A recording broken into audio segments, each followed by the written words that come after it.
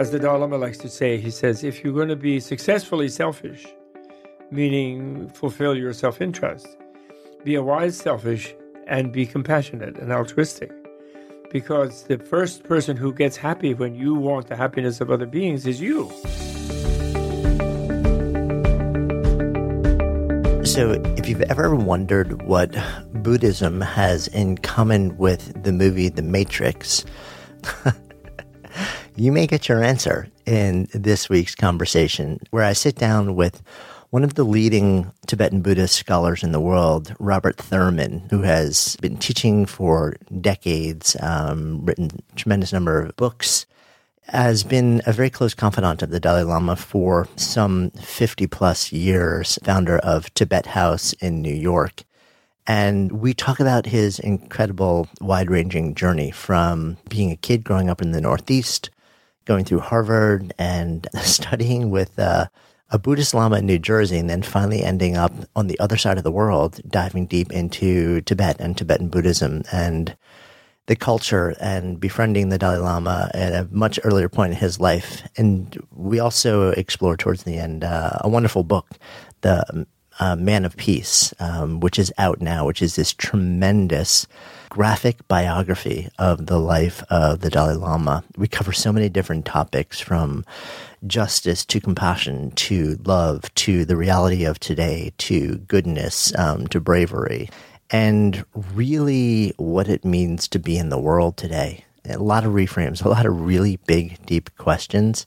Excited to share this conversation with you. I'm Jonathan Fields. This is Good Life Project.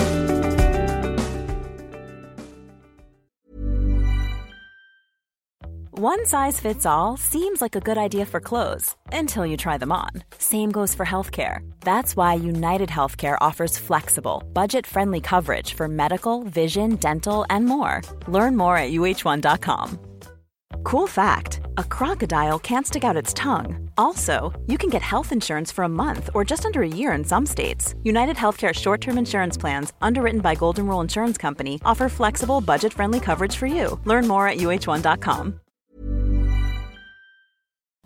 Good Life Project is brought to you by Understood Explains, a podcast that's like a beacon for parents navigating the special education system. Hosted by Juliana Urtubey, a special education expert, this season is all about individualized education plans, or IEPs. Juliana breaks down complex topics like how to tell if your child needs an IEP in a way that's easy to grasp. I checked out an episode of Understood Explains about the difference between IEPs and 504 plans, and I was struck by the balance of empathy and practical advice. It's not just about understanding the system, it's about empowering parents and caregivers to advocate for their children, which is just so important. So I've known a number of people who've had to literally scramble to figure out how to advocate for their kids when the system seemed to just make it so hard to get the support that they need and deserve. So if you're a parent navigating this world, or even just wondering if it's right for your family, I encourage you to give Understood Explains a listen. Search for Understood Explains in your podcast app. That's Understood Explains. It's like having a roadmap for a journey you didn't expect, making it a little less daunting. There's so many directions I want to go with you, but okay. And you read the book? I have it sitting right here, and I was sort of refreshing myself on Tibet House and what's been going on there lately. Oh, good. Looking at the catalog and saying, "Oh, I missed that," but I want to jump into the next thing. Wonderful. Yeah. So I want to take a step back in time, though. All right. I'm particularly interested in sort of your journey and some of the experiences that you've had along the way. Yeah. Big step back. You kind of started out education-wise in Harvard. But then split from there. Well, I was here in New York, St. Bernard's, Exeter, New Hampshire, then Harvard. That's where you came up originally. I ran away from Exeter, too. I never graduated. What happened? I left spring of my senior year with a Mexican friend to join Fidel Castro's revolution at the age of 17. And luckily for me, our recruitment was declined by the recruiters in Miami Beach. We didn't really look like useful mercenaries.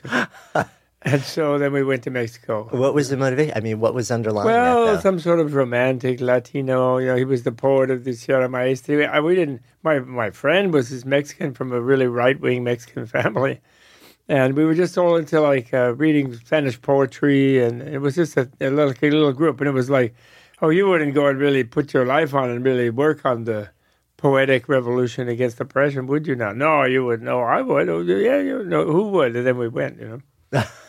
Like about 3 weeks before graduation, and then long stories after that. But so I did that. Then at Harvard, I was married. They let me into Harvard anyway because I was a sophomore. In those days, they had advanced standing, and I was already way ahead because of the horrible Exeter, like making you work too much, and then. Did you have a sense for what you actually wanted to go to Harvard for, or was it? Well, I had already been admitted there, and then I married during the time I had a year off, and I fell in love with someone and married them at 18, and then I've got to support a family, so I might as well go back to school. Yeah, so I'm like it's a lot of accelerated things that normally happen like at a slower pace. I know. Well, the big acceleration actually that was really good was horrible, but it turned out really good. Was I lost an eye in a garage accident, which was a real blessing because I used to race around. I could easily lost everything. And that sort of brought me up against impermanence and death and purpose of life. Well, you lose an eye, it's like a kind of a shock. Yeah. And, you could have died, type of thing. So then you realize, well, I can't just sit here reading Buddhist texts and Nietzsche and yoga and Carl Jung and Hermann Hesse and whatever it is, and then just still putter around and party, and hang out, and instead I've got to take it seriously, Journey to the East, Right, 19 or 20 years old? 20, yeah, 20. In your mind, is the word impermanence even part of your vocabulary then, or are you just like, this? Well, death sits there. Yeah. Death was there. Which again brings you up against that idea at a far earlier age than your average person usually. Yes, I think that's why I said lucky, because otherwise I might have puttered along in a comfortable slot and had a midlife crisis or something from my previous life affinities or something like that. You kind of accelerated the existential crisis. Yeah, and then crisis. You can actually have a chance to learn a little something. Right. What led you from there, though? You decided to head. Well, I knew India had what I needed. Harvard didn't have the courses. Right. And India must have them, I felt, and it was connected to Buddhism, I thought. But when I got there, the Indians have forgotten their Buddhism, and they actually don't really know what it is. But the Tibetans were just coming out, 61, 62 at the time. Right. So did you ended up heading straight up to Dharamsala, or? No, he wasn't in Dharamsala. Well, yeah, he was already in 61, I guess. I didn't, in 62, I didn't really... I was about to go to Dalhousie, actually. And then my father died. I came here, came back for the funeral with a round trip back there. And then I met a old Mongolian Lama in New Jersey. Because that's where you meet Mongolian Lamas. And he was amazing. Because I was just going there to take a message back to India. I had a reservation like in 3 days afterwards. But meeting him was like bowled me over, And then I studied with him for a year and a half or almost 2 years. And then he took me to meet the Dalai Lama again, And then I stayed with them for a while. So was he the sort of initial introduction to Tibetan Buddhism? Yes, the Tibetans I had met, and I had a job teaching them and everything. But I didn't really take up the job because of the heart attack of my dad. And then the real first study was here in New Jersey, like 2 hours or hour and a half from Port Authority after hitchhiking and walking to India over a year's period of time. It's very funny. It's like you go out into the world searching for it, and it's like, an hour and a half away. Right. That's right. But it's interesting, right, also, because you have these two experiences of impermanence. You lose a sight in one eye, and then your dad passes shortly after. Yes. Did that sort of bring you back to that place of, Well, yeah. Well, he was part of it. I mean, he had his own spiritual thing, and he defended me when I left against various people who wanted to have me institutionalized, And, when I left, And he said, no, he has this quest. Let him go on a quest. It's good. Were you brought up in a spiritual household? Or? No, not particularly. And I wasn't spiritual. I was not religious. I wasn't looking for religion. I was looking for better philosophy. I had read right through the West, psychology and philosophy. Wittgenstein was my latest hero at that time, still is a kind of hero. But then they didn't just get it together, And then Nagarjuna, when you met Nagarjuna, Indian philosophers, they're really the tops. They're a little bit beyond the Greeks, actually. So you ended up then, I'm just trying to sort of get the timeline straight in my head.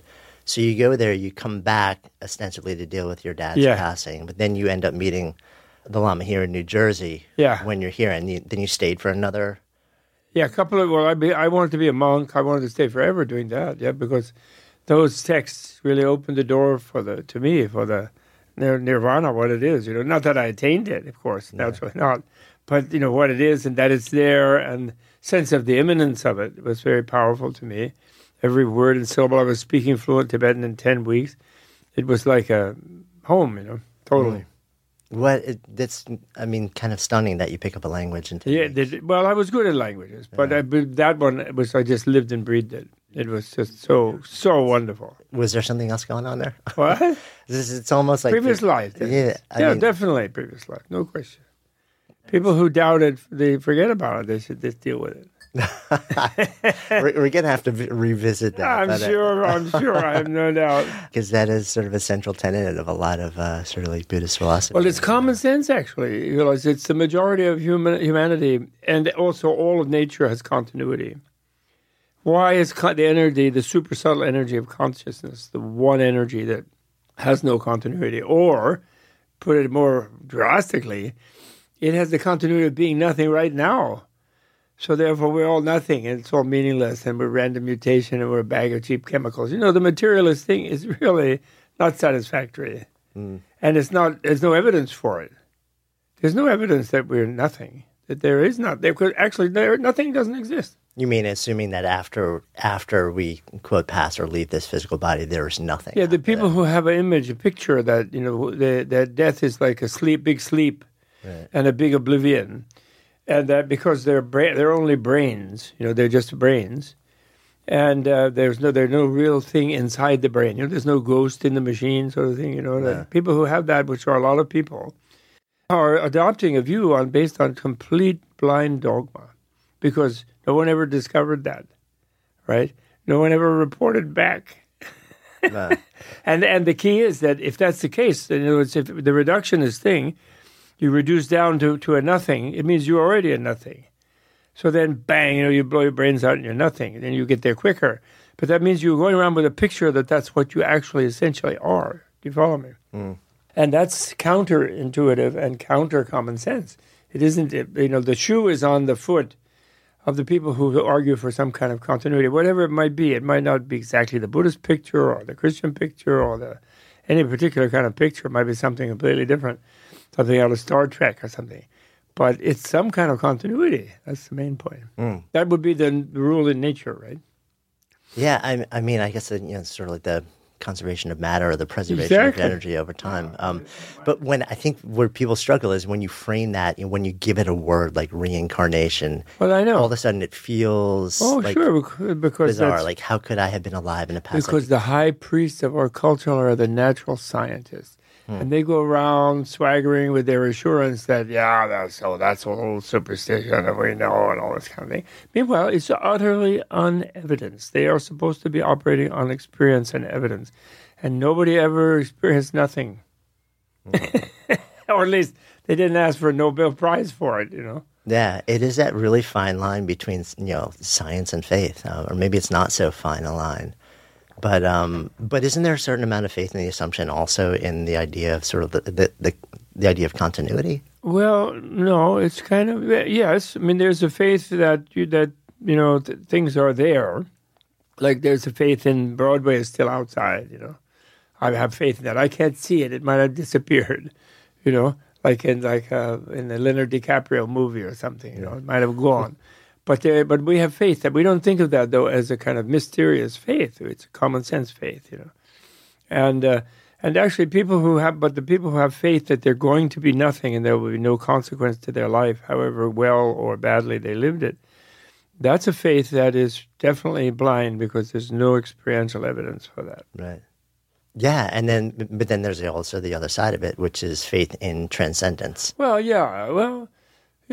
people seek transcendence, because they are sensitive, and there's a lot of things you bump up against in the world, and that when you get old and really creaky and you're aching and in agony, you want to get away from it all. And a lot of people, I think, lately, especially, I don't know why, it's been very strong in maybe the things I've been reading, studying, translating.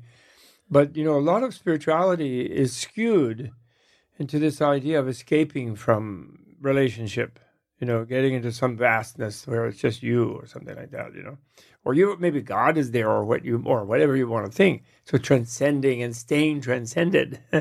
And actually, that's a kind of psychotic idea.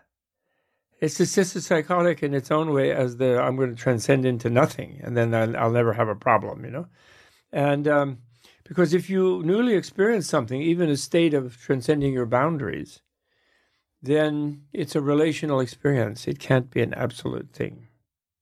Because a relational being cannot have an absolute experience, actually. It's not possible, right? Unless they're already having it and they don't know it. That's possible.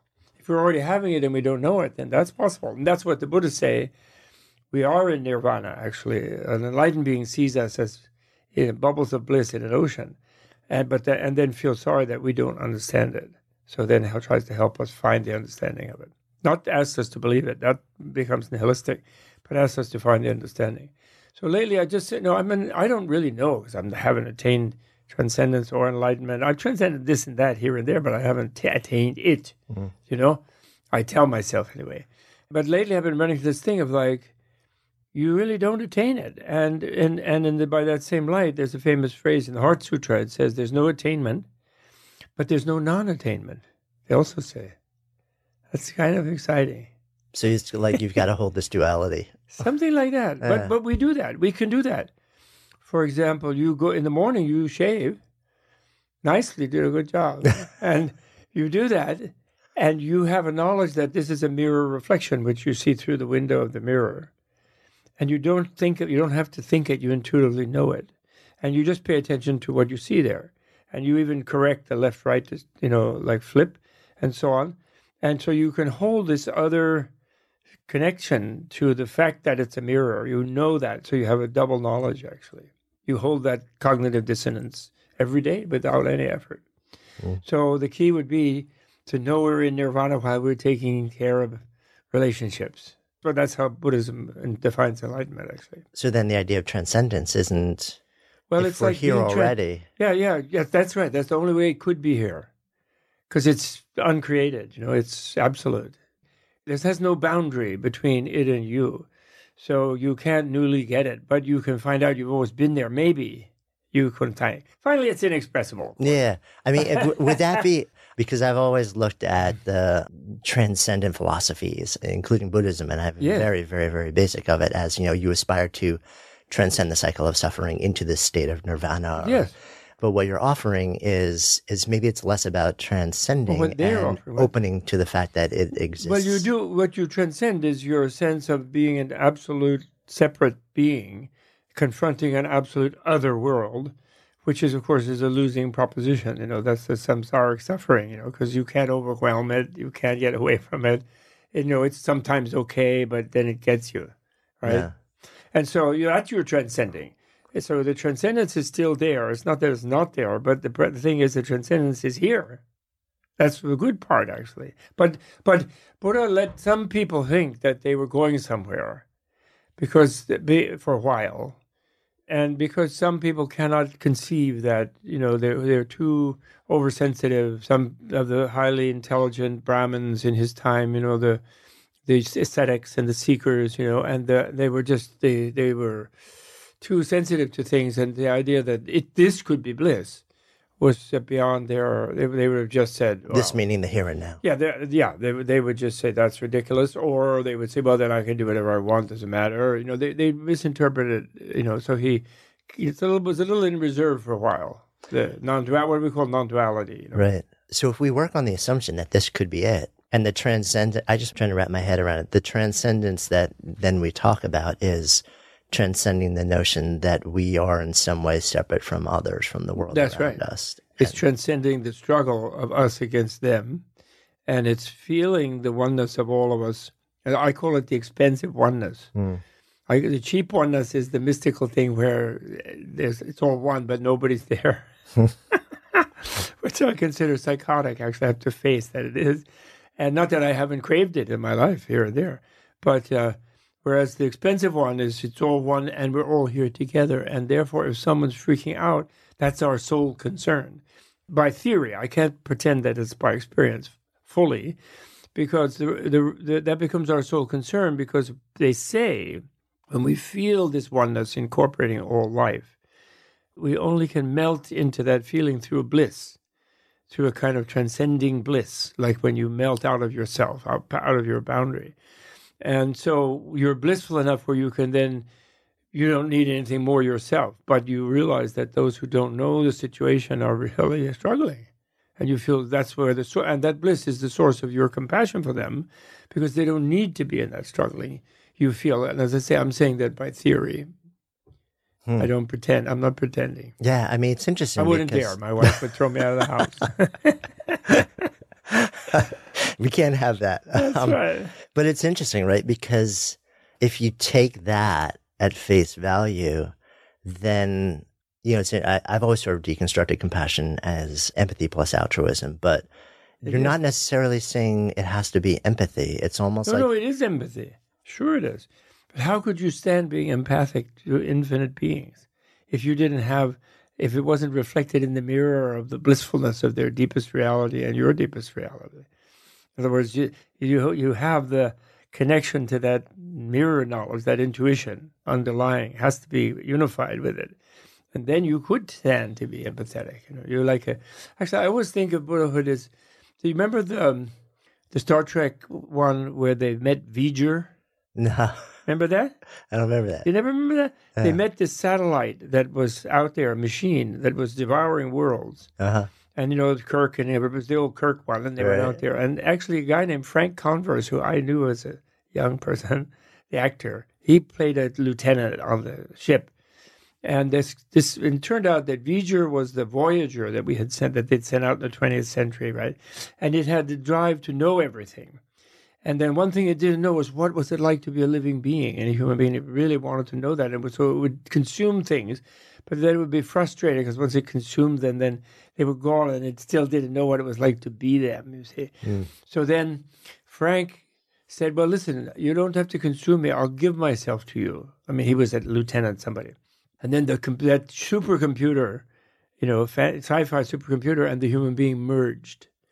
And it was like, and she had, of course, a female voice, V'ger, and very attractive. So it was like father-mother union, and it was all knowledge, and that knowledge was empathy and sympathy. So that sort of, to me, I don't know why that's like, enlightenment must be like that. It seems to me. Well, it's so interesting, right? Because she disappeared then. She merged into a vast universe. There was no machine there anymore destroying. Because there's no distinction at that point. There's almost like no distinction. She was everywhere, between, right? With him, he said he gave up. He was happy apparently. Yeah, it's a little bit worrisome. I know. Well, because I think we freak out also on so many levels when sort of discussing this. We do. But it's interesting too, because the idea of the singularity is almost like this merging of like machine and consciousness all as one, like Ray Kurzweil, and there's all the Singularity Institute these days. Well, because he's a materialist, so he's going into where we're going to be all machine. That's his own escape, right? Rather than the other way, which is kind of demented. It's going to peel your brain like an onion, with like a fine slicer, and then supposedly program its structure. And I think that's very unrealistic, actually. It's the singularity. But it's kind of exciting even to see it, but I think it's unrealistic. The singularity might be, on the other hand, I think, the one that is in the back of that book, the Dalai Lama's, in the epilogue, Dalai Lama's vision of the world working out. Bucky Fuller had a great thing that I love, the old Bucky Fuller that everybody has forgotten about, where he said that the world is beautifully designed for our participation. And if we didn't have scarcity psychology and freak out and kill each other, and people hoard so much and not share it, and then politicians do stupid things, that actually it's very workable, and that we have a cultural. He blamed all the religions, and he included Buddhism because he like Westerners think Buddhism is about only suffering. He didn't know that. Well, Buddha's thing is based on having discovered happiness. But he thinks about suffering. So he blamed them all for giving us an inferiority complex, which becomes self-fulfilling. Like, this is not an adequate planet. It kind of sucks. So we better kill other people so we'll have more room. And, it's a whole thing like that. And I love that he had that kind of positive vision. And rather than us all becoming machines, all us humans become really more choosing love, finding the power of love and compassion out of wisdom, not out of some big goody-goody, but actually because we see that's what the real energy is. Contrary to our culture that tells us that the good guy ends up hanging on the meat hook and the bad guy runs things and lives in the White House, etc. Although my wife reassures me all the time that this won't go on for too long because that gentleman really doesn't like, it's his first experience of public housing and he won't want to stay there forever. Life is full of what-ifs. Some awesome, like what if AI could fold your laundry? And some, well, less awesome, like what if you have unexpected medical costs? United Healthcare can help get you covered with Health Protector Guard fixed indemnity insurance plans. They supplement your primary plan to help you manage out-of-pocket costs. No deductibles, no enrollment periods, and especially no more what-ifs. Visit uh1.com to find the Health Protector Guard plan for you. I'm Sandra, and I'm just the professional your small business was looking for. But you didn't hire me because you didn't use LinkedIn Jobs. LinkedIn has professionals you can't find anywhere else, including those who aren't actively looking for a new job, but might be open to the perfect role, like me. In a given month, over 70% of LinkedIn users don't visit other leading job sites. So if you're not looking on LinkedIn, you'll miss out on great candidates like Sandra. Start hiring professionals like a professional. Post your free job on linkedin.com/people today.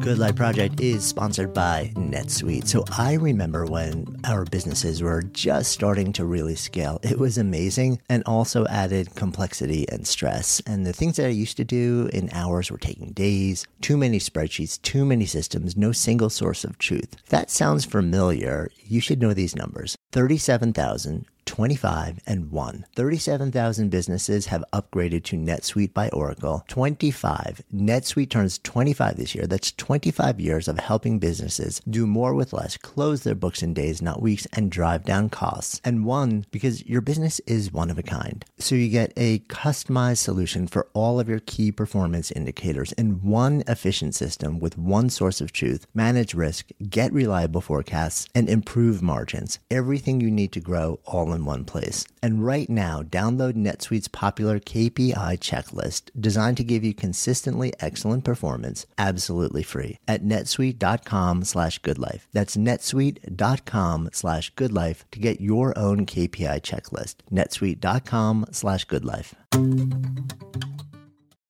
Good Life Project is sponsored by Lexus GX. So have you ever owned something that inspired you to just up your game? For me, it was this high-end mountain bike. I love the ultralight frame, the suspension, the precision gearing, and I realized it deserved to be ridden to its full potential. So I started training harder so I could experience the joy it could give back to me. And it paid off. That bike helped me discover just new levels of performance and straight up joy. When we own exceptional things, they inspire us to do exceptional things. The all-new Lexus GX has an exceptional capability that will have you seeing possibilities you never knew existed. Its advanced technology and luxurious interior mean that wherever you go, you'll never go without. Imagine tackling rugged landscapes with the available 33-inch all-terrain tires and multi-terrain select, then unwinding with the available front-row massaging seats. This is a vehicle that inspires you to go further, to live up to its full potential. So why settle? Live up to the all-new Lexus GX. Luxury beyond limits. Experience amazing at your Lexus dealer.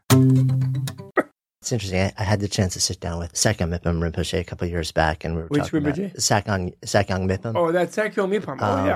From Shambhala. And one of the things I asked him was, because he said, he believes the fundamental nature of human beings is goodness. Yes.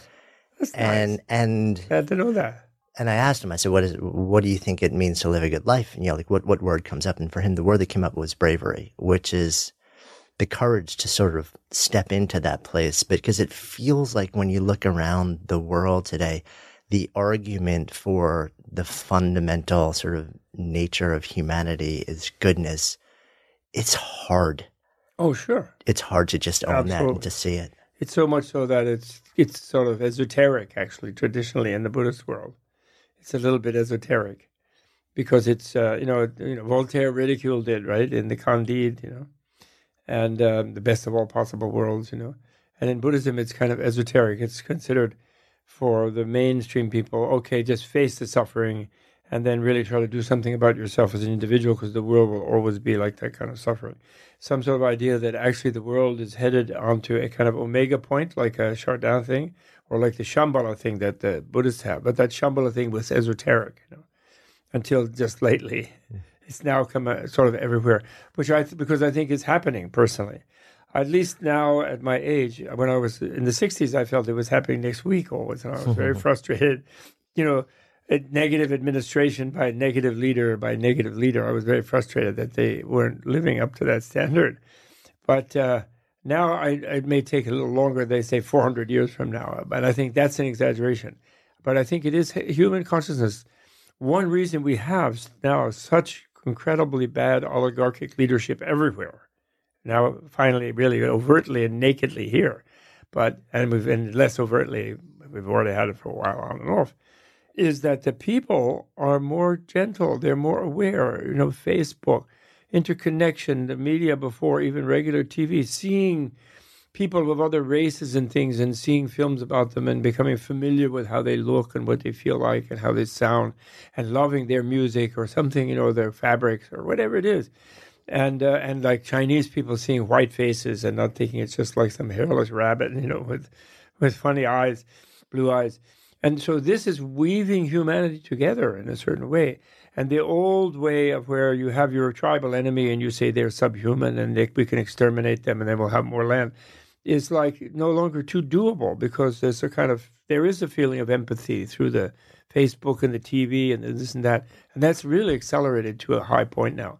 But then those people who sort of more have that vision and, as you put it nicely, I think, step into that place of being more living in the goodness and feeling confident about it, can be abused easily. They can be tricked and fooled and hornswoggled and conned, as people here have been lately, rather extravagantly. They can be. But on the other hand, the encouraging thing is the people who do that and who are trying to dominate are getting so evidently incompetent and incapable, and you never can achieve whatever they try to do. Their wars don't get won. Nothing works. Their walls get breached, and they feel prisoned inside them, actually.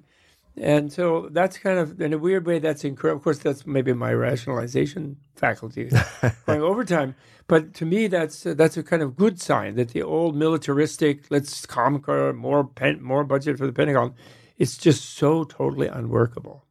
Yeah, I mean, when you look around the world, it's sort of, I almost feel like, depending what your wiring is, depending what your lens is, you can point to something substantial to validate the trend that you want to identify as this is what's evolving, this is what's happening. But it's interesting to see you sort of point to a lot of what's happening with technology on kind of flattening the world. And because so many people are pointing to technology as, yes, flattening the world, but also disconnecting people from deeper community, relationship, conversation. That's true too. That is true too.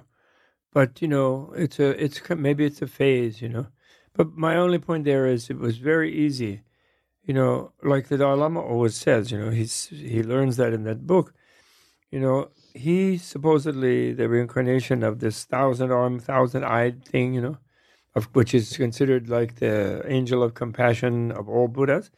And I'm not saying he is or isn't. I don't know. He would deny absolutely. You say, "Oh, don't nonsense. I'm a simple monk." He goes like that.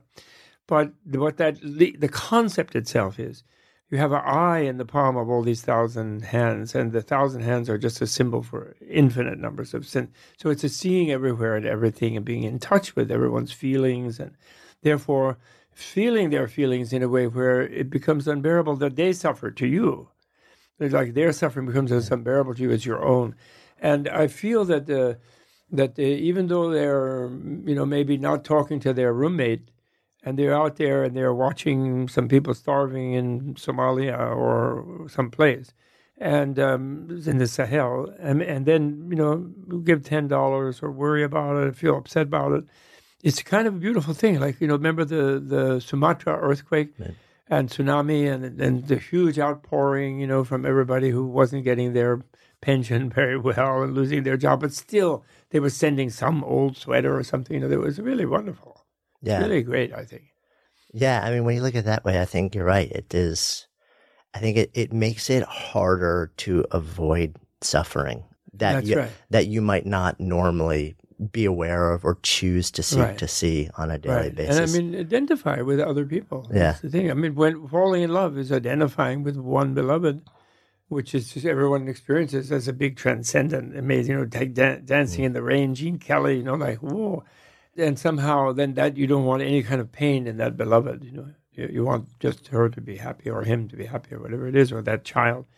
And that we could begin to have traces of that feeling about each other in a longer plane is, that's why I made his life there in our book. Yeah.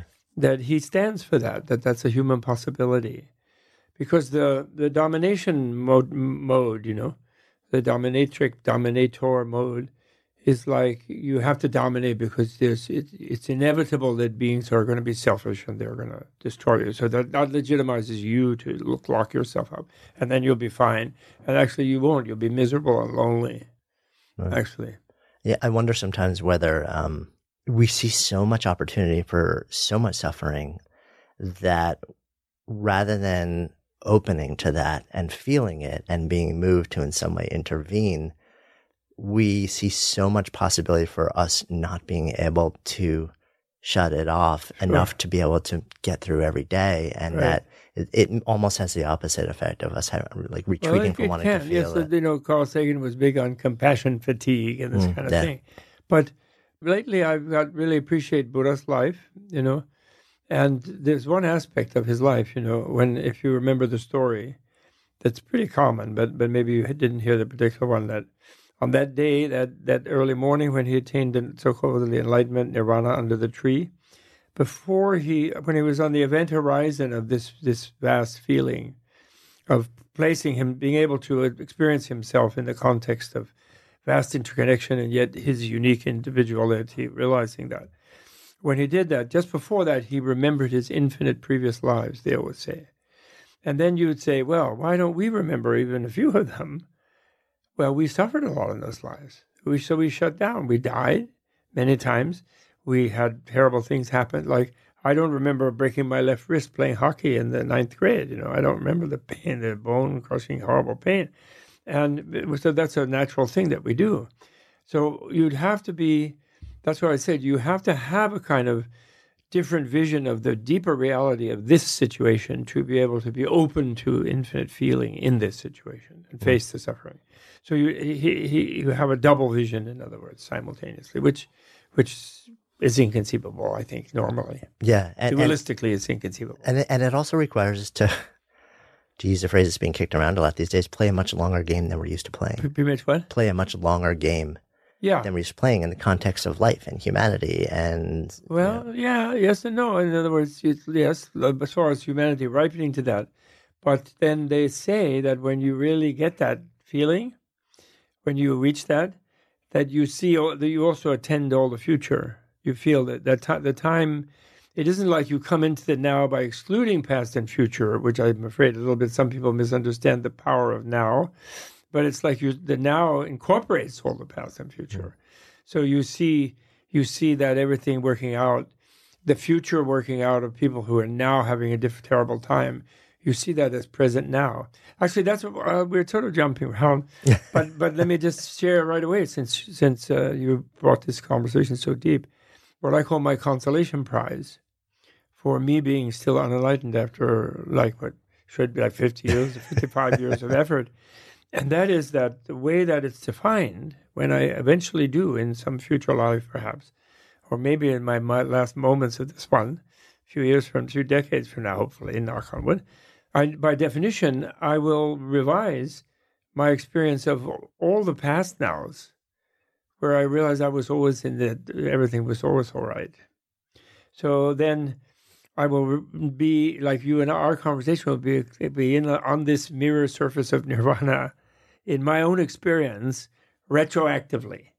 And it will be in yours. Right now we're like, we're going to do the job, we're going to finish, we're going to go here, go back up Broadway, go down, whatever, take a nap, have dinner, and do all the things that we focus on doing and doing that. But later, this and then all the other things will all be seen as one smooth flow on the surface of this nirvana mirror. That's my consolation. So I console myself. I'll be really enjoying things and really happy and really in the moment later. Yeah. Now. Right. It all sort of merges into sort of one infinite state. One of Buddha's names is Triadvajna in Sanskrit, which means knower of the three times. Past, present, future. Yeah. Huh. That's the name of the Buddha. Why Buddha? In other words, and that's his only excuse, actually. Right? In other words, he had a bodhisattva vow, I will not attain nirvana until all beings have attained, right? So where does he get off attaining nirvana and taking a hike in 2,800 or 2,600 years ago? He broke his promise. Unless our future nirvanas, he's with us all the way through to our future nirvana. In other words, he permeates the time as well as space, is what I'm saying. Or looking at your sort of like what you offered earlier, we are in fact all there now. Yes. But we haven't quite owned That's that. right. That's right. And then the job of someone who incorporates both the specificity of differentiation and the sort of vastness of freedom completely in one package, one inconceivable cognitive dissonance unifying experience. Their responsibility is to try to make the way, make the environment, make the teachings, make the path, wrap us with it, always be some force that wraps us with it, like a force of goodness around us, like Sikyong, not Sikyong, the Sakyong. Yeah. There's a Sikyong also, have a Sikyong and Sakyong. But that's very nice for me. He has a lovely little video that I saw that I like. I don't know him very well, but he has a nice video which has the refrain, "What about me? What about me?" Which deals with the Buddhist thing. They talk about the source of suffering being self-cherishing, self-preoccupation, self-obsession, like what am I getting out of this type of thing all the time, constantly evaluating, and therefore always being dissatisfied. It's a very strong Buddhist psychological thing. What's your take on that? Like, what's your lens on that? Well, that's a very deep thing, of course. In other words, it's against what we think. As the Dalai Lama likes to say, he says, if you're going to be successfully selfish, meaning fulfill your self-interest, be a wise selfish and be compassionate and altruistic. Because the first person who gets happy when you want the happiness of other beings is you. So the compassionate person, they may not be able to help anybody else yet, but they're already feeling better by not focusing on what their own, output is, and thinking of what's the output for the other, then that releases them from this self-evaluation, which will always inadequate, everything, we all know people who are particularly like spoiled as children maybe or something, and they're very, what am I getting out of it? And they're very dissatisfied always. They're rebooking their seat constantly on whatever vehicle it is, to get a better one, Yeah. So we've gone kind of into the deep end of the pool pretty quickly, which is fun. And at the same time, there will be folks listening saying where their heads are kind of spinning right now. And part of what I'm fascinated by is how can you make ideas like this accessible on a practical, everyday level with somebody who just wants to know, like, what can I do today? Right. Or can I leave this conversation saying, this was really interesting. I'm not exactly sure what just happened, but it's interesting and I'm curious. Yes. What simple thing might I be able to do in this moment, in this next moment, to start to buy into it, to start to experience these things in some way? Beautifully put. And this does bring me back to the book because, I had written a book, Why the Dalai Lama Matters. Right. Which is just words, and then some charts and things about the geopolitical situation and, Tibet as the 60-year-long standing rock, that's still standing against this industrial resource destruction and environment destruction, et cetera, and even war and domination and so on. So, but then this one is a comic book. And so one thing that we can do, there are a lot of things. If we had a second hour, we could do a lot of things. But say there are a lot of practical things we could do. Mindfulness. People know meditate, do yoga, like take care of yourself.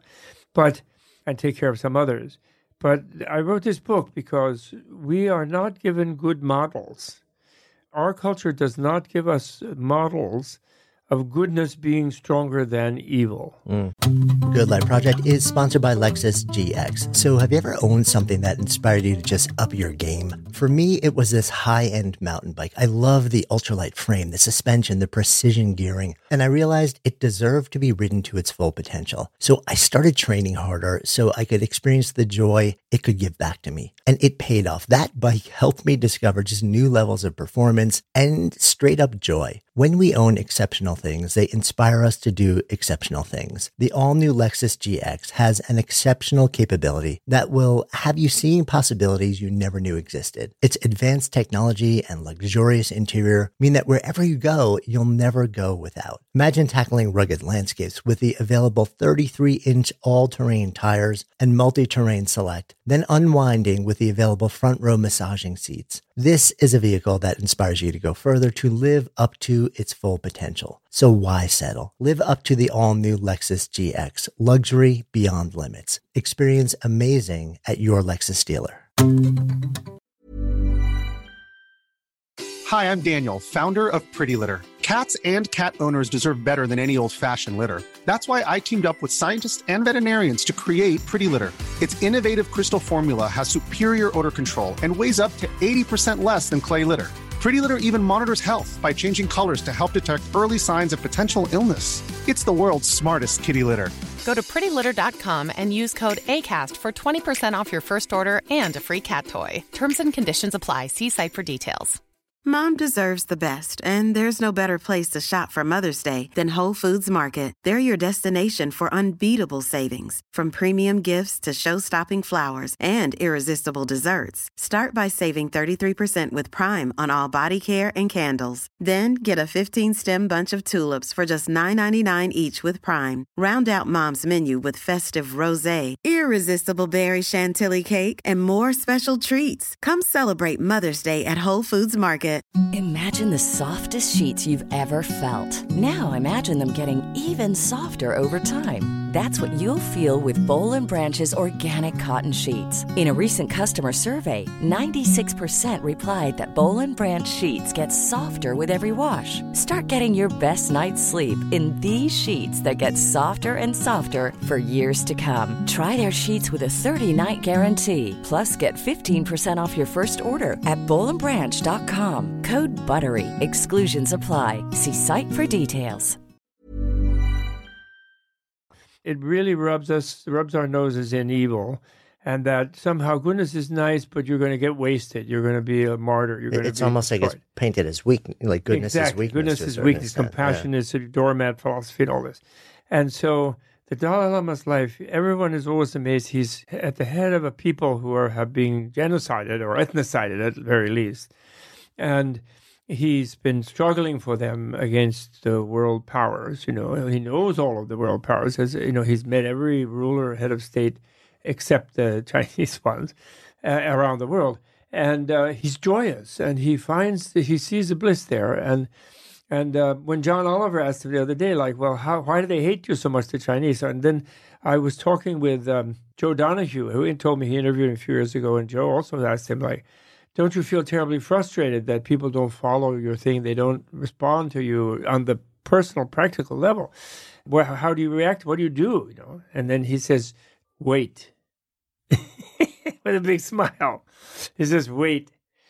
And meaning, I think, a kind of confidence that even the enemy will finally realize that they will achieve their goal not by crushing you and not by doing that, because there'll be endless more people to crush. They will achieve their goal by befriending you, by stop the bitterness and stop the enmity and stop the resentment and so on. And that's where happiness will come to people, So he represents a life that shows that in living, that's why his life is so valuable to know its detail, how he stands up nonviolently and lovingly to even abuse and violence, and vigorously, not internally crumbling to it, holding his own with it. And then people say, well, but he didn't get Tibet free yet. So I answered that, how are they doing in Afghanistan? How are they doing in the Middle East? Everybody's violent to the teeth there. And it's all a standoff. And nobody's really won, and they never will win. And the cycle of violence, right? Jesus told us, many other great rabbis told us, violence begets violence. Buddha told us centuries before. So we need to revise. One thing that we can do is revise our sense of the environment we're in and realize that to choose love, choose the good path, choose patience, choose non-retaliation, choose forgiveness. These are beneficial to us right now, all of us. And when we do that, we're fitting with the larger sweep of humanity.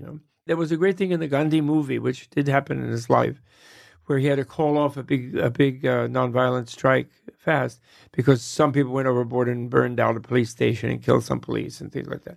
And so he didn't like that, so he called it off.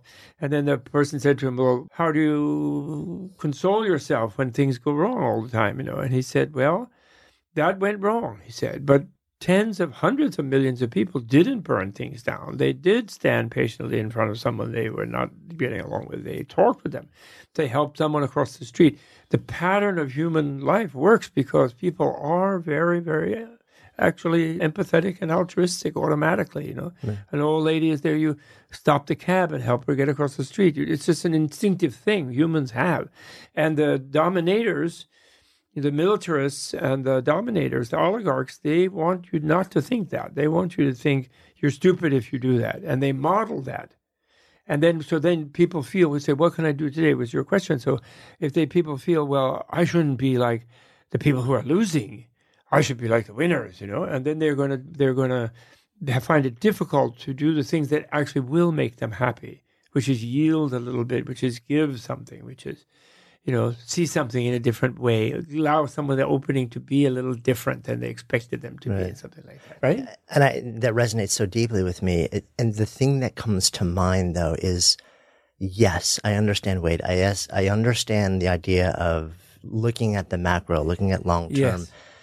What do we say then, though, to the mother who's just lost a child to aggression today? Right. And you see this woman and say, wait, and think big picture.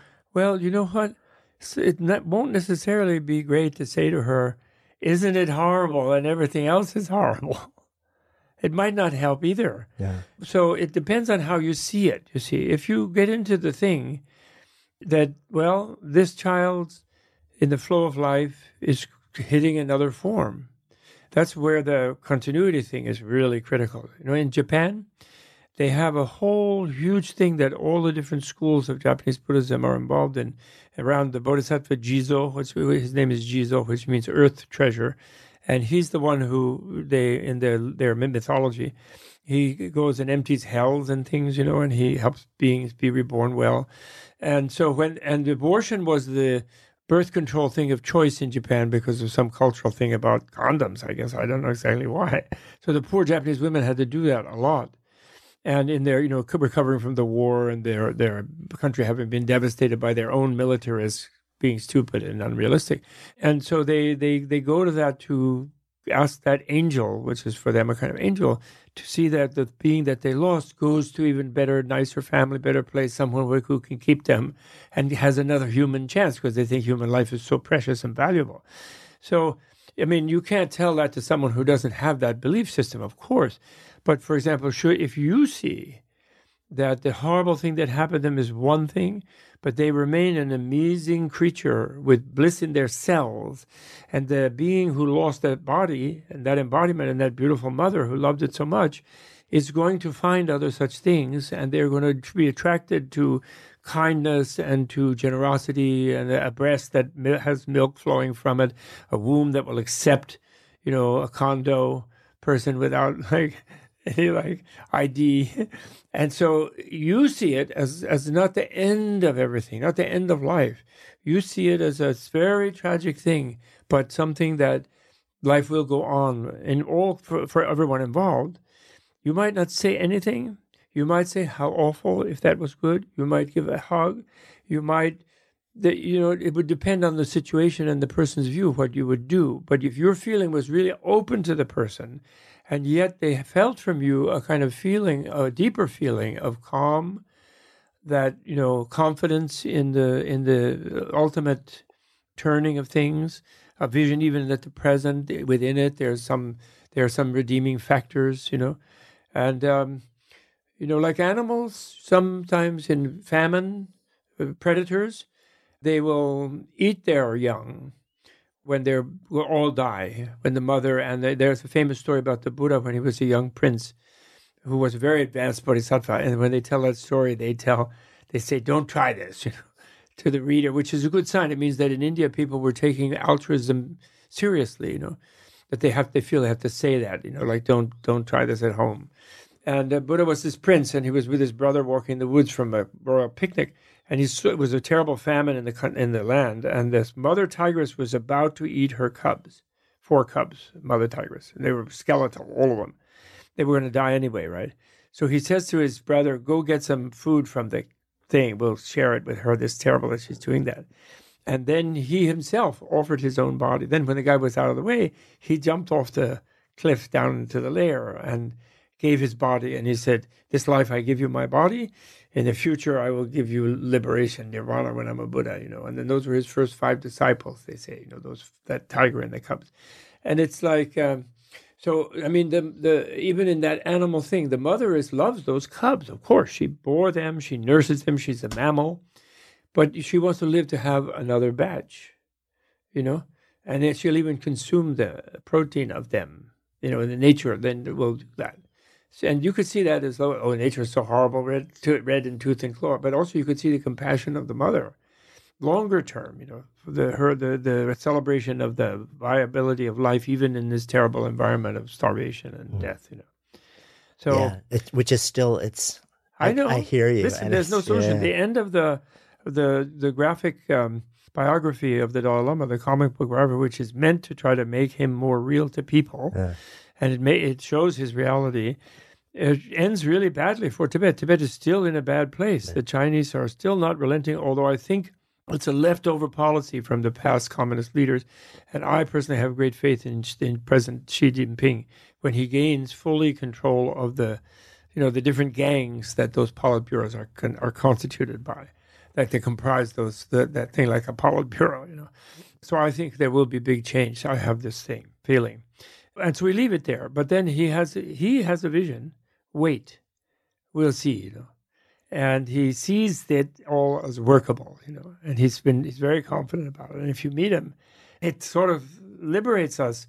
But you see, it's a gradual process. Just me saying something, him saying something, whoever it is, even, I don't know if whoever came here and said something, when we're long indoctrinated into justifying our own closure in some instances and contexts of our own person and our own self-concern, by a worldview and a cosmos and people who are supposedly models showing the negative wins and the positive loses, it's going to take time to realize this, to really change it deeply. It's like to neural habit pattern of seeing the worst and feeling that's the reality. Although there's even the Christians, Christians unfortunately have this pattern very, very strongly. But did you know, people don't know, that for 320 years, the Christians never worshipped the crucifix. There were no crucified Jesuses. The image they had of Jesus that was used by them is something called Christos Pedagogos, which means Christ the teacher, who's this strong-looking guy, like a strong Socrates sort of type, throwing over the money changers from the temple and, like, now I'm going to heal. Now I don't care if it's Sunday or Friday or whatever it is, I'm going to heal and I'm going to take care of people. Sort of strong and powerful. And the crucified one, being the sort of thing that sort of goes to the subconscious, was planted there by the Roman Emperor Constantine from the Council of Nicaea in the 4th century. And guess who, render unto Caesar and render unto the Lord. Yeah, you can render unto the Lord and you might get rendered, and I'm in charge.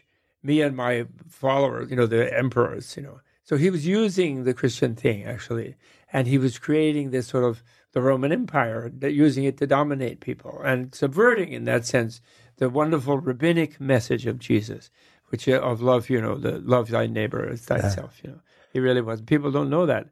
So I love your realism that you're not going to like jump up and say, oh, here's Shambhala, so it's down here on 79th and Broadway. And I have to discipline myself like that too. I think it's correct. But on the other hand, it's like I tell my students, you have to sort of get used to this different narrative, Yeah. The reincarnation thing, for example, read the work of Ian Stevenson, not Buddhists, but Ian Stevenson and people who investigate children who can remember previous lives. And read Michael Newton, Journey of Souls. And you read these, you become more familiar. Read the former life stories of the Buddha, what are called the Jataka tales, and sort of get used to a different narrative, Yeah. Is there a conception or a dealing with the concept of justice in Buddhist thought? Sure. Justice is the second transcendent virtue. But, our connotation of justice, people don't usually translate it as justice. They say morality or ethics. But I think justice is, I finally jumped to translate it as justice in my Infinite Life book, because that's the sort of real ancient word that the moralists use as a major virtue, And we too much connote it with punishment, Right. Like the Judge so-and-so, Judge Dredd comic books or something. Right. Well, especially like in just sort of common political vernacular, the word justice is generally, like we want justice. Yes, that's right. And then it comes to mean revenge and punishment and so forth. But actually in the ancient world, the world justice, I take it in a Buddhist sense of that the best thing for everybody concerned in a situation is just what should be there. So justness, like justice. And so justice means that justice is defined actually in the Buddhist thing as other regarding and other benefiting action. And it is said to be the cause of humanity, actually, in an evolutionary way, that the animal that does naturally empathize and therefore has to sort of work themselves up to violate another, due to special circumstance, because they're naturally kind of tender. We don't have an armor-plated skin. We don't have big claws and fangs. Only the vampires in the movies. Otherwise, we don't have that. And we have the soft skin, our sexuality is very much in mergerish kind of thing. We're not just sort of functional like the lower mammals even. And we are mammals. And the idea of having somebody else take up residence in your body is quite an altruistic thing to do, actually, even though, there's all kind of legitimations, that you're doing your job and it's really great. But it's, men were not exactly ready for it, And they say that your beauty comes from your past life's patience and non-anger. Your wealth comes from past life's generosity and openness and detachment. And your humanity comes from past life's justice. Because we're these entangled beings, human beings. We're very, very cooperative and social, very social, human, right? So so it's a big concept, yes. And the Dalai Lama always says, peace without justice is not true peace, because there's a steady state oppression going on during it, Right, but that by that definition, when he uses the word justice, he's not talking about retribution or fair treatment or punishment. Yeah, no, he's talking about appropriateness, really. And the being, and you can imagine, if the definition of enlightenment is not like I think, unfortunately, many Buddhists think, it's just like that one person like that pop and then their head goes off like a bulb or something, And it's like they feel really greater than anybody else, They think so, kind of have an egocentric idea of enlightenment. But that's not the definition. If enlightenment is by knowing reality, you transcend the idea that you are more special than the others, and their heartbeat becomes as important to you as your own, effortlessly, because it's like your hand. The condition of the skin on that hand, it matters to this hand, So it's like you're the limbs of one body, as they say, ancient classic work says. And when you feel that way, then you want to do what is the best for all of the sensitivities present, And then that will be justice. That will be the justness of that situation, the just rightness of that situation. And that's what it means, I think, basically. Yeah. But it can be for people who are not who are just, it also can evolve into systems of law and systems of custom and duty and things like that. It does somewhat. Although in general, Buddhists are a little bit disobedient and very individualistic. Actually, we're contrary to Western stereotypes that Asian people are sort of all part of the tribe, and we're the individualists in the West. That's opposite, actually. Individualistic in the sense of taking responsibility for your contribution to the situation, that it be good because you're interwoven with its consequences. And that's why I harp about the rebirth thing. And certain modern Buddhists, quote unquote, who want to act like we're going to be materialist and scientific, because they're defining science as materialism, which is only lately that people do that. I challenge them all the time because a culture where the leadership and the mainstream of the people are accepting the view that their life has no real purpose and meaning, and that's sort of, you throw that out with some sort of simplistic theism, and also therefore ultimately their life has no consequence, even if it's really good. That's a psychotic culture. That's why we're destroying the planet. We say, "Oh, my grandchildren, I so much worry," but we're not turning off the switches, and we're not doing it because, well, okay, maybe it won't be fit for human habitation, but then everybody will be dead and no one will miss being alive because they won't exist, and I won't exist. It's irresponsible. It leads to the irresponsibility of our current elite, that worldview. Yeah, it seems like everything just keeps coming back to the concept of non-separation. Yeah, relativity. Yeah. The famous Buddhist emptiness means relativity, actually. That's what it means. The reason they emphasize the empty, because it means that every relative thing is empty of any non-relative element. It's almost so simple, you could almost jump for joy. But then it's viscerally complicated, because we think we will fall apart if we don't feel that there's kind of an absolute us in here, But that's what then hardens our skin and isolates us from the world, actually. But we think it protects us. So viscerally, it's hard to understand, but it's very easy to understand. And emptiness is emphasized to empty ourselves of that self-absolutizing sense of I'm the important, I'm the only real thing here. That's what it is. And I love the Matrix because, like, the Matrix, becoming the one in the Matrix when Neo does, that's when he's still himself, and also he's the whole program. And so he's actually merges with he doesn't realize the negative because he's new to it. And at first, when he has the realization, he merges with the agent, and then the agent gets this more expanded power, and then it gets out of hand, remember? But he defeats the agent in the third one, in the end, because they merge again. The agent thinks by punching him, he's going to make him into an agent. But actually, then the agent becomes him. So then everybody's cool, Who knew that the Matrix would be this powerful teaching tool for fundamental ideas of humanity, I think it is. Right? It teaches the subliminality of our people and our culture. Do you have time to tell me your feeling about the book at all? Yeah, so it's really interesting to me because to take normally... So what we're talking about here is it's not a graphic novel. It's the form of a graphic novel, but it's telling the nonfiction story. Yeah, of it's the a Dalai graphic Lama. biography. So at the Woodstock Book Fest just now, the lady corrected me and said, "Stop saying graphic novel."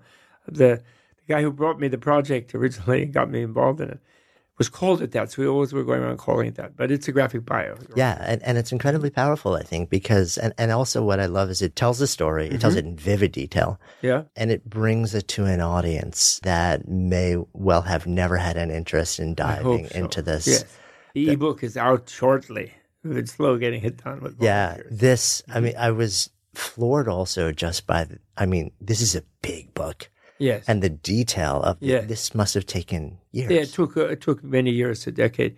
And my heavy involvement was about 3 years with the 5 artists and et cetera, and 2 colleagues, Why? What's the why behind this? Well, precisely to show this person that everybody sort of has a sense there's somebody extraordinary there. There's a leader of leaders. And, of course, he's not getting his way in some ways, but everyone loves him anyway. And then to show the detail that this guy suffered a lot. He's taken a lot of grief, and he still maintains that joy and nonviolence and non-resentment and so on, forgiveness, and to see the life and the difficulty and to understand the contribution of the Tibetan people, they are indigenous people, and yet they are highly literate, and they're not, they're highly literate, highly sophisticated, preserving the most sophisticated psychology, spiritual psychology that ever existed, that of India, where yoga came from, and so on. And for the world, preserving and saving that science science of the good life for the world. And I just really felt it would be very helpful. My wife and I run Tibet House, which is a cultural preservation thing. And in a way, you could say the Dalai Lama himself is the most extraordinary cultural artifact of Tibetan culture. Do you know what I mean? His whole education, his life, he was like a peasant son, who was a yak caravan trader, and mother was a farmer and so on, from a remote place. And he became this great world inspirer, And so I've just wanted people and young people to see there is a way, there is a way of joyfully overcoming the power of the dominators, of the evils, but without hating them, feeling compassion for them, Yeah.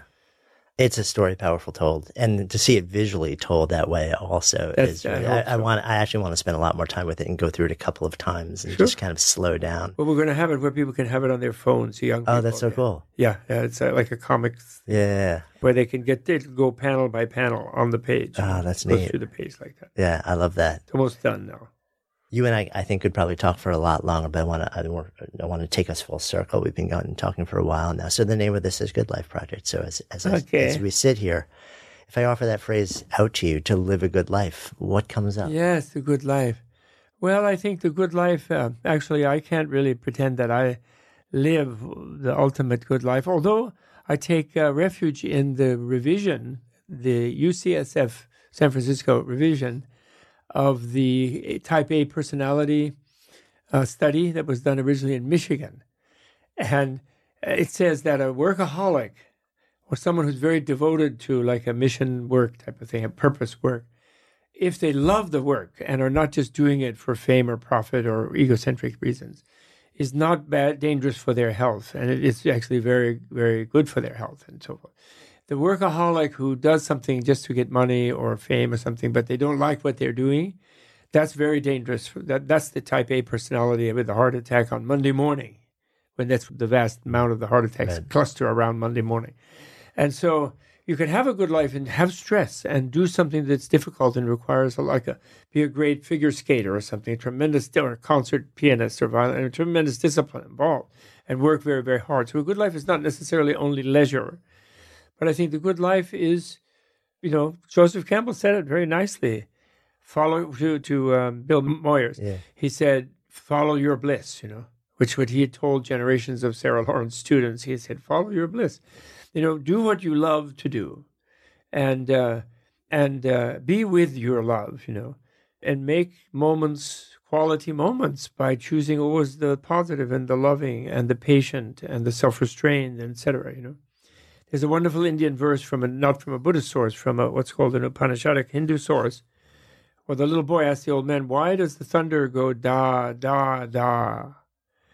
And the old man says, "Well, that's what that is the thunder is telling you, the thunder bearer is telling you. Da means self-control, self-restraint, justice, ethics, Da means be compassionate. That's Dhamma and Daya. And then Da means be generous. So when the thunder goes da, da, da, the universe is telling you, be just, be compassionate, and be generous. Even the thunder tells you. And the little boy says, "Oh, that's nice, Grandpa." That's the Indian one, because India was the great mother, of Eurasia. It was the richest country in the Buddha's time, in the Axial Age time. Buddha and Isaiah and Confucius, all throughout Eurasia, and so people were not so freaked out that nature was withholding something from them there. I think in that sense, and therefore they developed this wonderful language, and they were the original melting pot. So they have very sweet things like in the moon in Buddhist countries, they see a bunny who is offering himself to a traveler who's starving in a competition of animals to who can be the most altruistic. And so there's a self-sacrificing bunny in the moon. I always remember that in my youth, there was a grumpy old man in the moon who was holding a lamp to see if you were being naughty, So So we have to be accustomed to this kind of better, more relaxed and cheerful culture. Then we'll have a better life, I think. And that's the whole The Beatles, why did they love the Maharishi so much? And they went to India and they did this and that. And the ragas, remember Ravi Shankar and so on. Some beauty comes from there. It's terrible. We think of it as terribly poor now because after 500 years of colonial extraction, it is poor. But also there's terrific wealth there, still, even today. Yeah. Thank you. Thank you, Jonathan. I enjoyed Good Life. Thanks so much for listening to today's episode. If the stories and ideas in any way moved you, I would so appreciate if you would take just a few extra seconds for two quick things. One, if it's touched you in some way, if there's some idea or moment in the story or in the conversation that you really feel like you would share with somebody else, that it would make a difference in somebody else's lives, take a moment and whatever app you're using, just share this episode with somebody who you think it'll make a difference for. Email it if that's the easiest thing, whatever is easiest for you. And then, of course, if you're compelled, subscribe so that you can stay a part of this continuing experience. My greatest hope with this podcast is not just to produce moments and share stories and ideas that impact one person listening, but to let it create a conversation, to let it serve as a catalyst for the elevation of all of us together collectively, because that's how we rise. When stories and ideas become conversations that lead to action, that's when real change happens. And I would love to invite you to participate on that level. Thank you so much, as always, for your intention, for your attention, for your heart. And I wish you only the best. I'm Jonathan Fields, signing off for Good Life Project.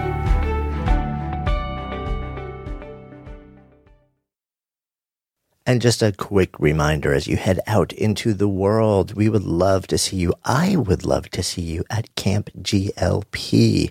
We are actually running out of spots, and the final price discount, $100 early bird discount, ends June 28th. So be sure to check it out and grab your spot. You can find more information at goodlifeproject.com/camp, or just click the link in the show notes now.